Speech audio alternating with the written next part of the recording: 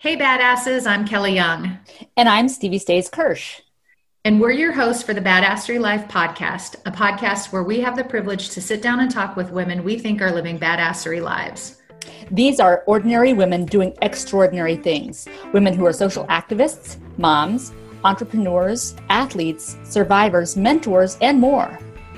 We hope to awaken the badass in you by bringing you stories of powerful, beautiful, bold women like this one.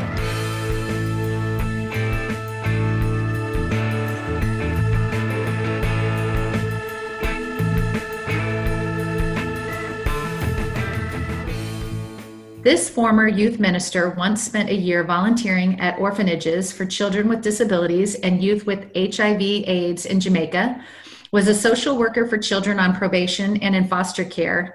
She walked the talk as a foster parent herself and worked in a homeless shelter with community integration, focusing on job placement, among many other awesome things. Many other badass things. That's right? Yeah. Meet Rose Hyman, the founder of Peace Cycle, a small startup business that aims to educate and employ persons in Haiti, promoting eco-friendly practices and empowering individuals and families to be self-sufficient. Rose, can you first of all, welcome. Can you tell us a little more your elevator speech about Peace Cycle? Elevator speeches are always hard, but essentially, in Haiti, there's a form of trash that's very prevalent. It's a water bag that I have one here. You can help me in describing it to listeners, but it's essentially, I describe it kind of like a sandwich bag, but sealed on all four sides, like a snack size sandwich bag, as you say, and they bite off the corner and then drink that water. And it's a way of getting purified water to everyone. And it's very prevalent, and we say almost 8 million a day are used in the country, and it's just thrown on the ground because there's no trash collection. And so essentially seeing all that trash, seeing so many people who needed jobs and a source of dignity to pay for their own kids' education, buy their own clothes, and pay for their own rent, and not have handouts being given to them, I just was inspired to create some source of employment with this trash, and hasn't been an easy road, but years later we have a business and we create products out of this trash. And then in the meantime, the goal is to create a dignifying space where everyone who works there is treated with respect and they know that what they do is of value. Well, we're going to get into all of what you're doing in Haiti, how you got started, and everything else, because I think it's so amazing. But in full disclosure, we wanted to start by letting you know that one of Stevie's neighbors actually met you on her first mission trip to Haiti. She was so impressed by the way you handled the Peace Cycle tour that she's continued following you and the amazing work that you're doing. So, Rose, that was actually 8 years ago that she made her first trip. And that neighbor was so impressed by you that she has visited your facility every year since, except for, of course, this year. She also describes you as the most beautiful, vibrant, loving, and peaceful soul she's ever met. So with that, we're going to dive right in. Wow. Let's start, Rose. I know. You're like, who's that neighbor? I need to know that neighbor. I know. I'm thinking, well, that's a lot of high expectations to me. I'm feeling a little overwhelmed.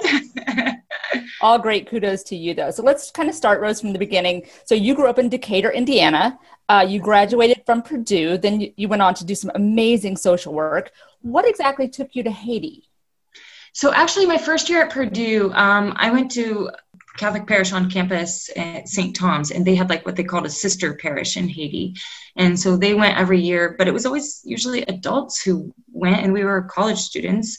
And some other friends and myself were like, hey, we want to go. We want to experience this other world. And honestly, we were so ignorant. I look back and I think, oh my gosh, I can't believe I probably couldn't have even found Haiti on a map. It was one of those, like, I just had this vision, like, I want to go there. I want to help people. And now I kind of look at people like myself and I'm embarrassed. And I say, oh gosh, that's very ignorant of us, thinking, oh, us great Americans are going down to this poverty-stricken country and save the world, and that savior complex kind of thing. But when you're 18, you kind of like have this vision and this idea. But I think because it was a unique experience where I realized maybe my intentions weren't quite right. I learned like, oh, wow, they don't really need a handout. They need support. They need encouragement. They need motivation. They need hope. And I think like slowly, I've read a lot of books. I've read a lot of things about how helping can hurt, and how what is really the reality of everything from the economy that gets crushed when, if you bring a bunch of handouts of shoes, then the poor guy in the neighborhood who fixes and repairs and sells shoes has lost his job. So I've kind of turned things from that first experience in Haiti when I was just young for 1 week over Christmas break while I was in undergrad. But that was my kickstart and changed my life for sure. I just want to say how impressed I am, because I actually I had the privilege of going down to Haiti with Republic Airways on a quick trip, some of the work that they're doing to help the communities down there. And I left there overwhelmed. You're right about I was overwhelmed with the devastation, the amount of trash and the poverty and everything that I experienced in those 2 days. But I came back and thought, well, what could I possibly do? And so I'm so impressed that you were able to just take those same feelings and create what you've created. Well, it didn't happen overnight. That was almost 20 years ago that I went for that. Yeah, but still. Yeah. Well, and I mean, really, it was over the course of time. I went a couple times on those, like I went on a medical trip and led another student trip while I was still in undergrad. But then I lived my life. I did a lot of, as you mentioned, basically my history is pretty high burnout rate type of activities of social services world. So I just kind of needed to hit the refresh button some years ago. And I went down, just decided to volunteer to help start a Special Olympics program in Haiti. And that's when I saw the trash, and I was on my own and kind of independent and seeing all this trash and observing people a little more. It was less of just a 1 week trip with 12 other people sort of guided thing, and it was more me really observing things. And that's when I realized what the true value of belonging and being a part of the neighborhood and being a part of the culture could do to help make a difference. So Rose, you mentioned the word handout a second ago, and I want to reference that because I know that you have some pretty passionate feelings and words about handouts versus empowerment. Can you kind of talk about that? Yeah, thanks for bringing that up. I feel like, and it's a sensitive subject because I think I have complete confidence that everybody who does any kind of outreach kind of program has good intentions. But I've heard somebody say, well, something is better than nothing. And unfortunately, I think sometimes nothing is better than something if the something is detrimental. And unfortunately, I've seen a lot. And I'm the first to say that I'm guilty as charged. I very much did the wrong thing many times before. And I won't say that I'm perfect now. I'm doing the right thing 100%. Every day I reevaluate if what we're doing is truly the best thing. Because it's so easy as an outsider looking in to think what you think is best for a community, or, I mean, any group. We can do it here within with our own culture, right? We can look at other people and say, oh, these people need to do this and those people need to do that. But unless you put yourself in those shoes, it's impossible to really know what is best for them. And I think that's what I've essentially tried to do. So in 2014, I moved down there with a suitcase and like a portion of my life savings and said, okay, I'm going to see what I can do. I didn't know the language. I had a Creole dictionary. Oh my gosh. Yeah. So I took my Creole dictionary, and luckily there was like a little neighbor, 9-year-old girl. I found a place to rent. And I rented a little space, and I just started learning the language and learning the culture. And I learned the hard way, a lot of things for sure. And I still am learning the hard way oftentimes. But I think being a part of that and learning, I mean, I learned the road that I shouldn't walk on by myself because I'll get mugged because I got mugged. And I have, some different things that you kind of, maybe it would have been better for somebody to tell me things, but I think having learned the language slowly and painstakingly helped a lot. You say like you got mugged, like it was really no big deal, but you actually got mugged twice and robbed, right? Yet you're still very passionate about the community and the work that you're doing, which is incredible. But I know that that was something when you talk about vulnerability that, I mean, that's pretty incredible that you got through that and continued to stay down in the country. And can you just talk a little bit about that too? Well, I totally give that credit to my staff. So currently we have 18 staff working at the Peace Cycle workshop. In some ways the dream is to grow bigger, but truly we're like a family, and recognizing like a huge factory is not family oriented. We kind of like the way it is now, but we started with just 3 people, grew to 5, then, adding one up here and there. And I think at the time when the workshop was robbed, nobody was there. I was there because I lived there. I had walked out to help a friend carry some things out. In the meantime, people broke in, took all the cash that I had hidden in like 5 different places. So clearly they had been watching and looking through the windows and things. And they even took my clothes. They took my bra. They took my dresses. So it was quite invasive. And overwhelming because it was right before Christmas and I was going to pay the staff a little bonus for Christmas. So not only could I not pay them their bonus, I couldn't pay them at all. So I had this heart to heart, and that was in kind of early stages where I would say my Creole was sufficient to get the message across, but maybe not always like as tender and sensitive as I would have wanted because I maybe didn't have the right words. Funny stories about some of my language skills or lack thereof in the early stages. But so basically I told the staff, I'm really sorry. We're not going to be able to work for a while until I can find a way to pay you because you deserve to be paid. And they all unanimously said, that's not how it works. If we don't work, we're not going to be able to make more product that could hopefully make us more money. We're not giving up. We're coming anyway.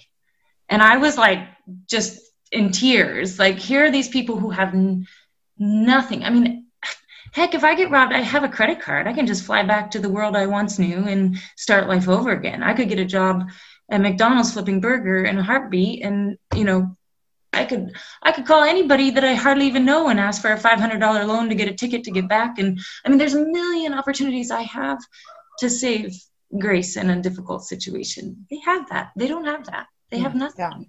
Yeah. And I was just so inspired by it's not the first time they've lost everything. I mean, that happens to them time and time again. And that really, I have chills even telling the story years later because it was such a beautiful reality that here I was supposed to be the one, quote unquote, helping them. And they were the ones that absolutely inspired me and gave me the motivation and empowerment that I needed to, back to your words, Stevie, that I had mentioned about empowerment is just that, like, taking away that dignity for them would have been not working, but they were empowered to rebuild their own business by continuing to work and get back into the swing of things. So it was really wonderful. We can learn a lot from that kind of resiliency. That's amazing. Absolutely.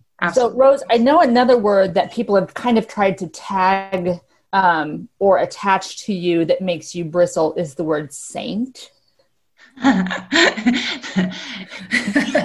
Yeah, well, thank you, but I will hand that title back because I often tell people what I say is I think there's only 2 requirements to be a saint, and one is you have to be dead, and the other is that you have to be in heaven. And as far as I know, I'm not dead, and I definitely know from all the realities of the world that this sure is not heaven. So I'm confident that that's not where I'm at yet, but I would like to work and strive towards that. But I'm still a work in progress and very broken on the way. Well, you've definitely made an impact in the places that you've served. I saw somewhere that when you talked about being robbed, somebody quickly turned around and did a fundraiser for you. And the words that were used said, Rose is one of the most insightful, helpful, generous, Christ-like, and practical people I've ever met.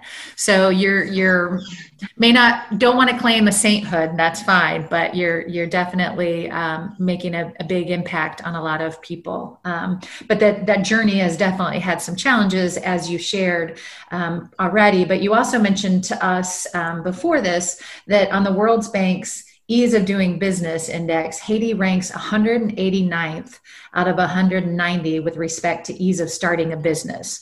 Yet you said being naive contributed to forging ahead without knowing better. So what are some of the lessons learned along the journey, knowing how hard it was going to be, but yet you still ventured out and did it?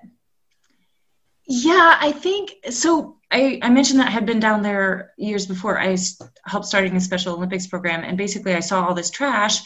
And I thought, oh, what we could just do a fun activity. And I told a couple of the neighbor ladies, like I had started a running group with the neighborhood boys, but none of the girls wanted to join that. So they were like, well, it's just kind of, oh, there's this weird white girl who doesn't talk very well and sounds like a little kid. So we want to hang out with her too and figure out what her weird life is like. So I was like, okay, let's pick up this trash. And I don't know why I told them that. Honestly, I think I'm often ahead of myself. I'm very much an ideas person. I get excited about stuff, but then I'm like, well, what am I going to do? Too many projects. And so I said, well, come back with this trash tomorrow. And then I thought, gosh, so I did a little research and I figured, how could we do this? And I thought, well, I wonder if we ironed these together or something. I mean, they always iron their clothes. So I took a pillowcase and I put them in between there and I tried to do this. And the ladies came and we just experimented, ended up making this bag and sewing it together. And I didn't know it would work. It was just trying. And the joy and the pride on the three ladies who had a part of that very first bag was not a product. It was not a business. It was just a fun craft activity in the afternoon. That's what changed my life. That inspired me to want to do something. And I said, ladies, you could start a business with this. I had no idea about the World Bank's index of ease of doing business. I don't have no business background at all. And I just said, gosh, you could start a business. And I thought they would sell it to their own people. They could make it for the marketplace. It would fit on your head to carry your products.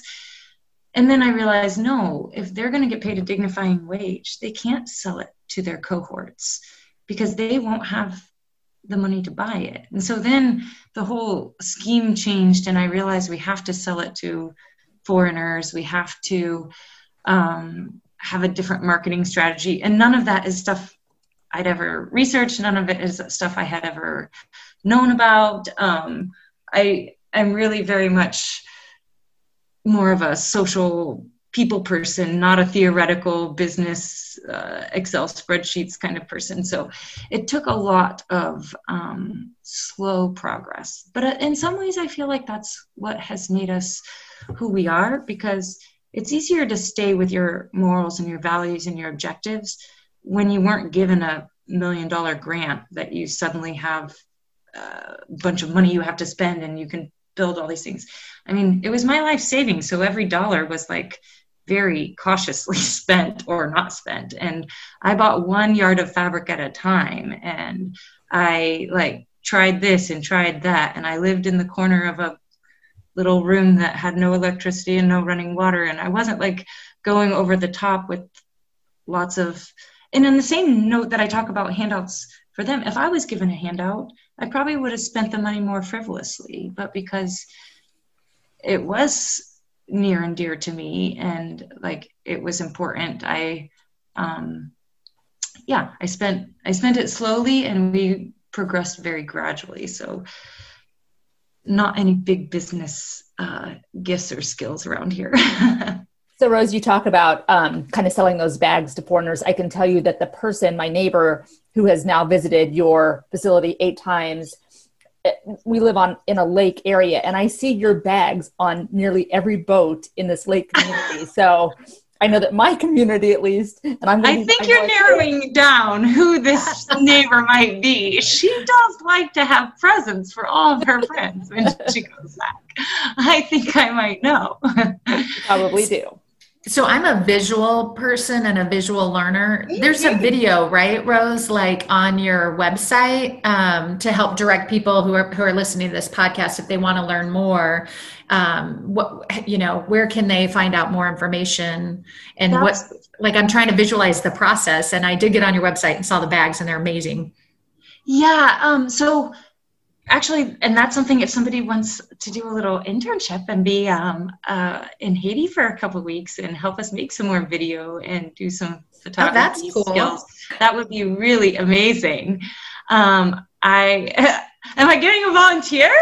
Stevie's like, oh, me. Okay. Well, I'm volunteering you too, Kelly. I'm saying we could go. We could take Badassery Life on tour. Oh, it would be amazing. You totally could. Let's do it. I have often said that. I was like, we need to do a podcast.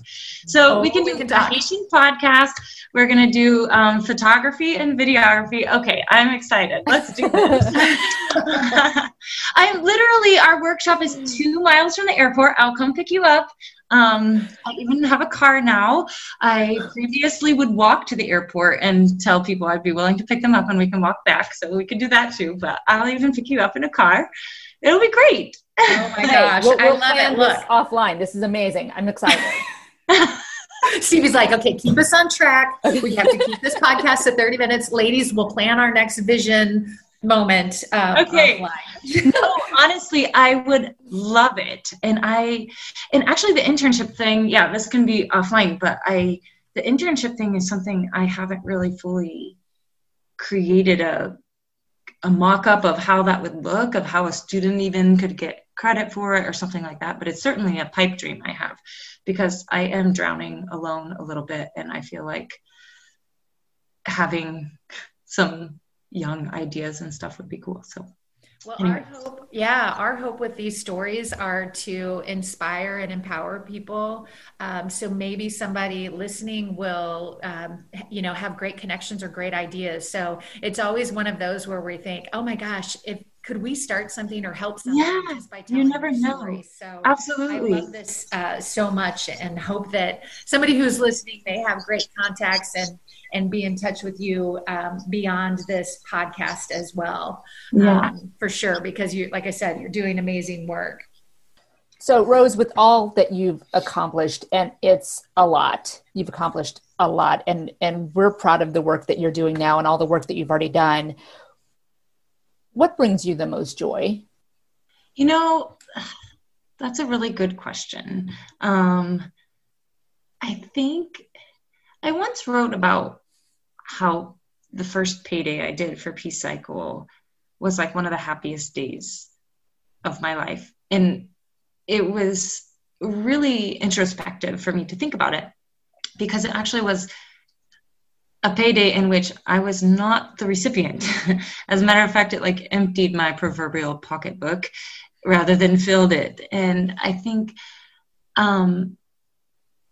it gave me so much joy, because I saw the pride that we all deserve for, and I say payment, but it doesn't have to be in money. It could be in compliments. It could be, we all deserve to be acknowledged for the work that we do and for the efforts that we put in. And be that a stay-at-home mom who should be acknowledged for all the work that she does. She doesn't get a paycheck, but she deserves to be acknowledged and praised for the work that she does. And I think that in this setting, it was these people who were willing to pick up trash, which is very taboo.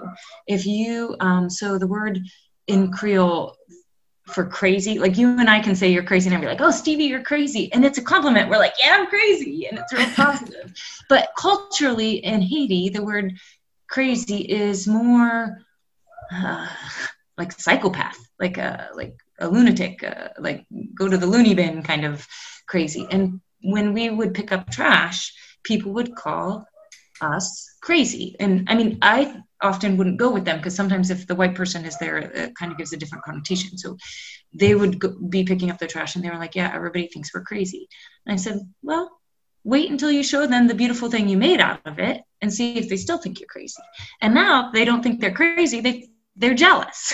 They're like, I want to get a job there. I want to do that. Can I have one? Will you give me one of these bags? Can you give me a present? I want a wallet. Can you give me, so it's kind of changed that perspective. And I think that the pay, of course, shows them that what they do is valuable. But sometimes we have groups come take a tour and they'll say, can I give the staff a tip? And I often say the best tip that you can give is a compliment. Or somebody who might say, I bought this 5 years ago and I still use it. Or I gave a present to my niece and she was so happy. And, oh, look at this picture of my cousin who uses this bag at the beach every day. Or those types of things are rewarding because it shows that their work is valuable. And of course, the money is also complementary to that. But what I say about like a tip is that like our goal is to pay a dignifying wage to begin with, that their salary does compensate for that. And if people want to give a tip and stuff, I often pool that money and then we'll do like a staff party or a treat or go on a field trip, do some kind of activity. We go to a fancy restaurant in town. And I once took them to we have a Japanese restaurant in Port-au-Prince that has sushi and everything. So we learned how to use chopsticks and then they pretended like they were speaking Japanese, and it was just such a fun, and this is absolutely not to belittle my coworkers that work with me. But in general, they're uneducated, illiterate, and their exposure to the world is very small because of those lack of opportunities. On so many levels, they're way more intelligent than you and I because they have a capacity to do so many things that we aren't able to do. But we are definitely blessed with more education and exposure. It's great. When you talk about the people and the culture of Haiti, I just remember when I was down there, I didn't understand the language. They probably didn't understand my language, but it was the language of smiling and just joy. And, I just remember like shaking my head and smiling and yes, no, I have no idea what you're saying, but I love you. Yes, yes. And the kids were just so hug it, this was obviously before COVID and we were allowed to hug, but right. But it was just like the small things made such a big difference. And it was just an incredible feel. Like I left there feeling so blessed and feeling like they were so blessed in the world that they were living in. And it was pretty incredible. But well, there's a beauty in simplicity for sure. And I think that I often see my staff as, and like I was saying, not to belittle their abilities, but I often perceive, if I think of them as more like a preschooler in the way of not, again, that sounds so condescending and that's not at all what I mean, but in the sense of that a preschooler finds joy in such simple things. A preschooler is so excited when you take them to a field trip of some sort or to somewhere they've never been because everything is new. And my staff is aged 27 to 57. It's not that their age is the same as a preschool, but their experience and exposure is often, unfortunately, you and I probably had more experiences by the time we were 7, on many levels. On other levels, definitely not. But so just exposures to games, activities, puzzles. Every time I go back to Haiti, every time I come back to the U.S., when I go back, I always take a suitcase full of different types of Jenga. We love Jenga. Perfection, the game where the things all pop up if you don't get it in the timer. Oh yeah, that scares the shit out of me all the time. Yeah, right. Well, it does us too. Don't worry. Yeah, but these types of things connect we're always learning new things because they've never had the chance to do this. And like I said, we went to this Japanese restaurant in Port-au-Prince, and so much excitement over things. They excite me too. But for me, I've been to a Japanese restaurant before. I've eaten sushi before. So now I get to relive that excitement with my staff who hasn't had that blessings in their lives just as if I take my 7-year-old nephew to somewhere he's never been. It's the same kind of experience. So that's cool. One of the things that we love to celebrate is the incredible gifts of women. We believe that all women have gifts of inspiration, strength, courage, empowerment, so many more. What gift do you think that you have and how do you like and or want to share it with the world? So that's such a good question. I often struggle and don't feel like I have a lot of strengths. I definitely have more in the weakness column. And every day I'm trying to learn new things and overcome those things. But I've heard it said that God doesn't call the equipped, he equips the called. And it's my hope that I felt that this is what I was supposed to do, but I had no skill sets to do it. I didn't go to business school. I didn't learn about foreign affairs. I wasn't a linguist. I didn't have any skills whatsoever that I think I would have needed. Had I known when I was 10 that this is what I would do, I would have taken a different path, studied different things, talked to different people, researched in different ways, but I didn't.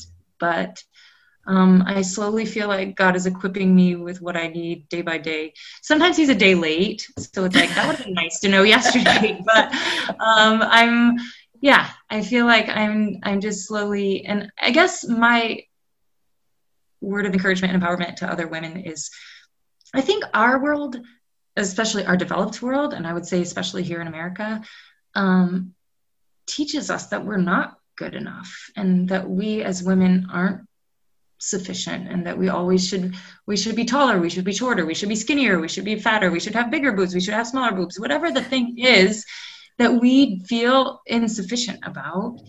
And I think I've been inspired by my staff that is competent, and I mean, with whatever they have, what little education, what little exposure, experience, that they have a confidence that I think and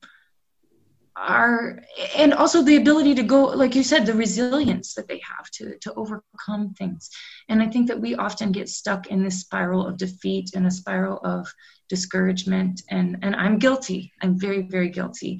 And sometimes being in that culture actually is more empowering and encouraging to me than being here in my own native space where I often feel defeated and discouraged. So I guess that would just be my word of encouragement to any other women out there, that God equips the called. So if you feel like it's what you're supposed to do, don't worry about your skills and talents, because you can plunder and doggy paddle with the rest of us and you'll be okay.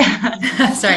Well, and you touched on something as we close out. One of the things that we really try and want to do with this podcast is really lift up other women and own that badassery that we all have within ourselves. Because honestly, we all are enough, and we're doing enough, and we are enough. And being able to share stories like this are incredible. You sell yourself short on saying that you have weaknesses, too many weaknesses, and not the skills. I think you have everything and doing everything so incredibly well. More importantly, you have a big heart. You're incredibly gifted social activist, entrepreneur, and philanthropy. I mean, you're turning trash into profit and a beautiful product. And so that's incredible. And empowering those people around you, which is amazing. And for those reasons, and so many more, Rose Hyman, we think that you're a true badass living out your best badassery life. We so appreciate you being with us today. Oh, well, thank you for inviting me to be here. It really is a blessing in my trip back to the U.S. It's fun to get to meet new people and share about it. So thanks. And that reminds me, where can people find you? Where should they look? So our website is just peacecycle.com, and that's peace, like Peace, cycle, like the cycle of peace, not the cycle of urine, which is what my brother thought it was when I first made this. He's like, that's a really weird name. Why would you call it Peace Cycle? I was like, oh no. Geez. Oh no. So peace, Peace, the cycle of peace. Yeah. So, and we're also on Facebook in Peace Cycle. Great. Well, we will make sure to include that information when we post the podcast. Again, we thank you for being here. A big thank you to the badasses out there listening. We'd love to hear what you think. Write us a review, shoot us a message at badasserylife@gmail.com. If you want more stories like this one, you can find them on our blog at badasserylife.com. You can also follow us on Facebook at Badassery Life and on Instagram at Badassery_life. A big shout out to Kevin MacLeod for our podcast music and to our awesome producer, Jenny Duran. Until next time, keep being your badass self.